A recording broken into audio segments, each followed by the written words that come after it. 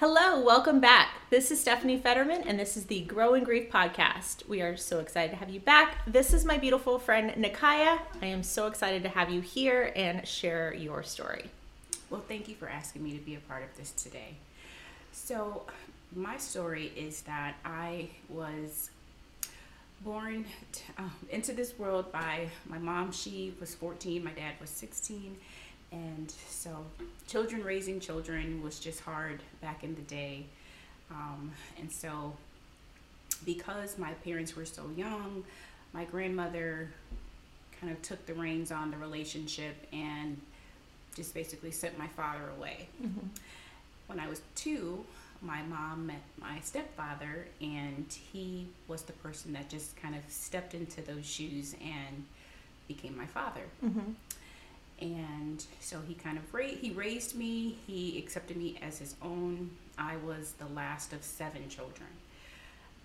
So he just taught me so many life lessons and really poured into me as a father should, his daughter. It was last year, right after Easter, where I learned that he was being moved into hospice, and my heart just broke. Mm-hmm. None of the children knew that he was sick. None of the children knew that he had any health issues. And so just suddenly was news that he's ill, come now. I was shocked, I was stunned, and immediately grief set into me in my heart. And I had never experienced grief to this magnitude ever in life. Mm-hmm. I remember losing my great-grandmother when I was a little girl, but never to this extent have I lost anyone this close to me. So I didn't know what I was experiencing. It was my husband that told me, "You're experiencing grief," because the tears would just fall. And I would think of all the memories and the good times that I had with my dad and all the life lessons that he taught me. And so I immediately ran to his bedside, and he was unrecognizable, and that was hard. Yeah. So it was me saying my goodbyes right then and there and making peace with his passing. Mm-hmm. And that was easier said than done, because you don't want them to go, but yeah. I grabbed a hold of all the things that he taught me, and I thanked him for those life lessons, because they truly carried me through life. He was given 6 months to live. He is still living today, thank God. He actually had a period where he gotten better and was gaining weight, but his memory is leaving him daily. And so for me, grief now is just me making peace with that. You know, he'll transition any day, and being able to know that I did have a father that loved me. Even on his sick bed, he calls me today and just says, "I love you and have a good day." Aww. Yeah, and that means so much to me, and that's something that I always carry with me. And it had gotten so bad with my grief that I found it really hard to find that peace. And I had called an old friend, and I was just kind of sharing some things with her, and she said, "Well, you know, your gift heals you." And I said, I never thought about it like that, because at the time I wasn't using my gift. I was serving in other capacities, but I wasn't using the gift that God had given me and put me on this earth to do. So I just say to anyone that if you have purpose, if you understand what your purpose, your God-given purpose is on this planet is, that is what will heal you in times where you feel hurt and broken and you go through the toughest seasons. And it wasn't until I got back to it where I fully understood that it does. Yeah. It brought me peace. And so the things that I found in that time to kind of propel me to that place of peace was just servitude. Yeah. I'm a servant at heart. I love people. I love serving people, and so making coffee on a Sunday brought me joy. Yeah. In those times, greeting people, passing out t-shirts, whatever I could do to help, those were things that I found peace in doing. Yeah. During that time where it was really tough for me to make peace with it. Allowing God to fill me. Yeah. When I wasn't using my gift, there were lots of moments where I just would be on my knees and I just would say, God, fill me up. Yeah. And he did. Yeah. He did. And so I just used that time where I wasn't using my gift as a time of refilling. Mm-hmm. Because he was filling some new holes. Yeah. And that new hole of pain, of grief, he was filling it up. Yeah. And I'm so grateful that we can come to him and ask him to fill us up. Yeah. And he will. Yeah. I definitely believe that, there's something to be said about when you're going through struggles to just focus on other things, because in a way, it takes our eyes off of what we're going through, and it just makes it a little bit easier. Not that it takes it away, but it just makes it a little bit easier to go through. And I think that's why so many times in the Bible they say fix your eyes on Jesus, because as we're going through troubles in this world, because that is a guarantee, regardless of whether you're a believer or not, we will encounter trouble in this world. And when we're able to fix our eyes on Jesus or serving others in some capacity, there's so much healing that comes from that. Yes, I totally agree with you. And so I was glad to have those moments where I could step in and serve coffee and serve others and allow God to fill me in that time.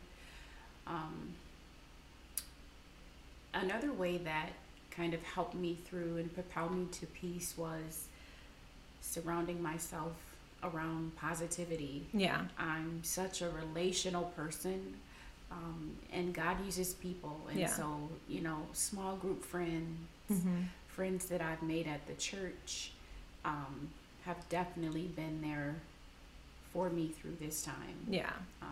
Whether going to lunch or brunch or coffee, definitely helped me a great deal. Yeah. And just being a listening ear, a shoulder to cry on.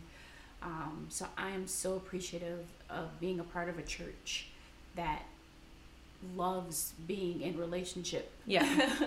It's so important, because I can only say that I've been to a handful of churches, but when it's one of those churches that don't embrace, like I know that our church embraces small groups and being in communication and community with other people. But if you're at a church that doesn't embrace that, you just get lost in the shuffle. And I know at our previous church, we had small groups, but I know for Lucas and I, in that season that we were at that church, we were so busy. He was commuting an hour and a half one way to work. I was going through nursing school. So it was so difficult to actually be in community with other people. And I think for us, we really struggled to, one, get connected like we should have, but also developing those relationships. And I think that there's so much value in being in relationship with other people and having friends and having fellow believers surrounding you, because they are the ones that will be helping you through any kind of struggle that you're going through. Yeah. Aside from obviously God helping us through. Yes, I totally agree. Don't do life alone. You don't have to. Yeah. Go ahead. Go ahead. I was going to say, what would be probably one of the things that you learned throughout the biggest lesson that you learned through? I guess that's kind of an off question from what I told you to prepare for.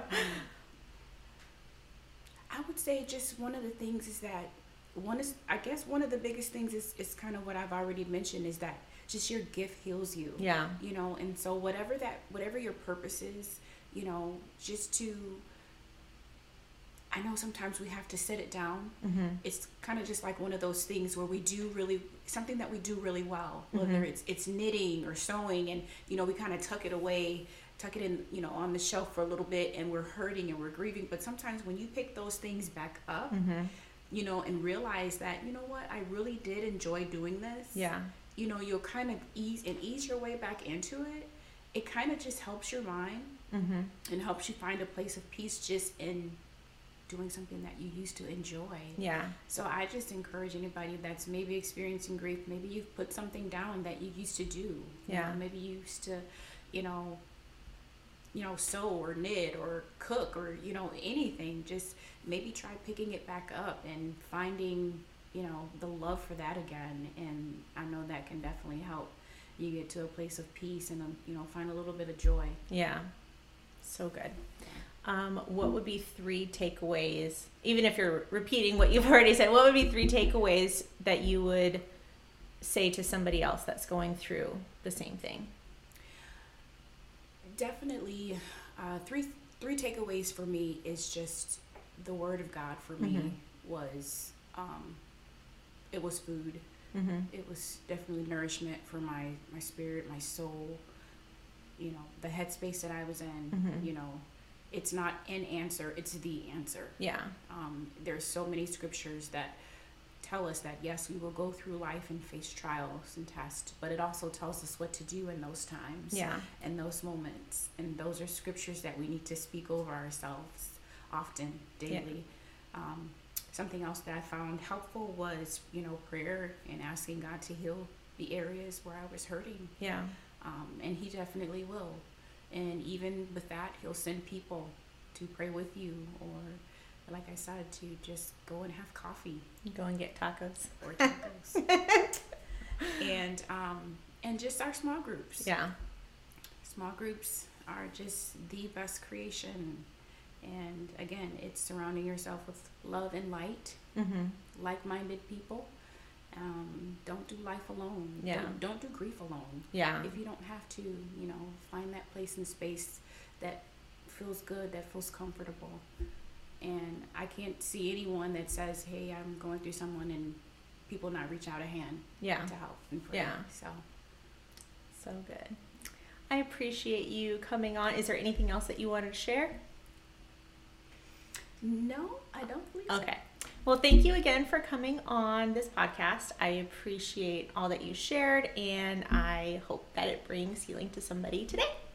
Remember, goodbyes are not guaranteed. I hope that this podcast watered your life so you can grow in grief today. If you have something that you would like to bring to my attention for us to talk about on this podcast, please email me at growingrief@gmail.com. Thank you.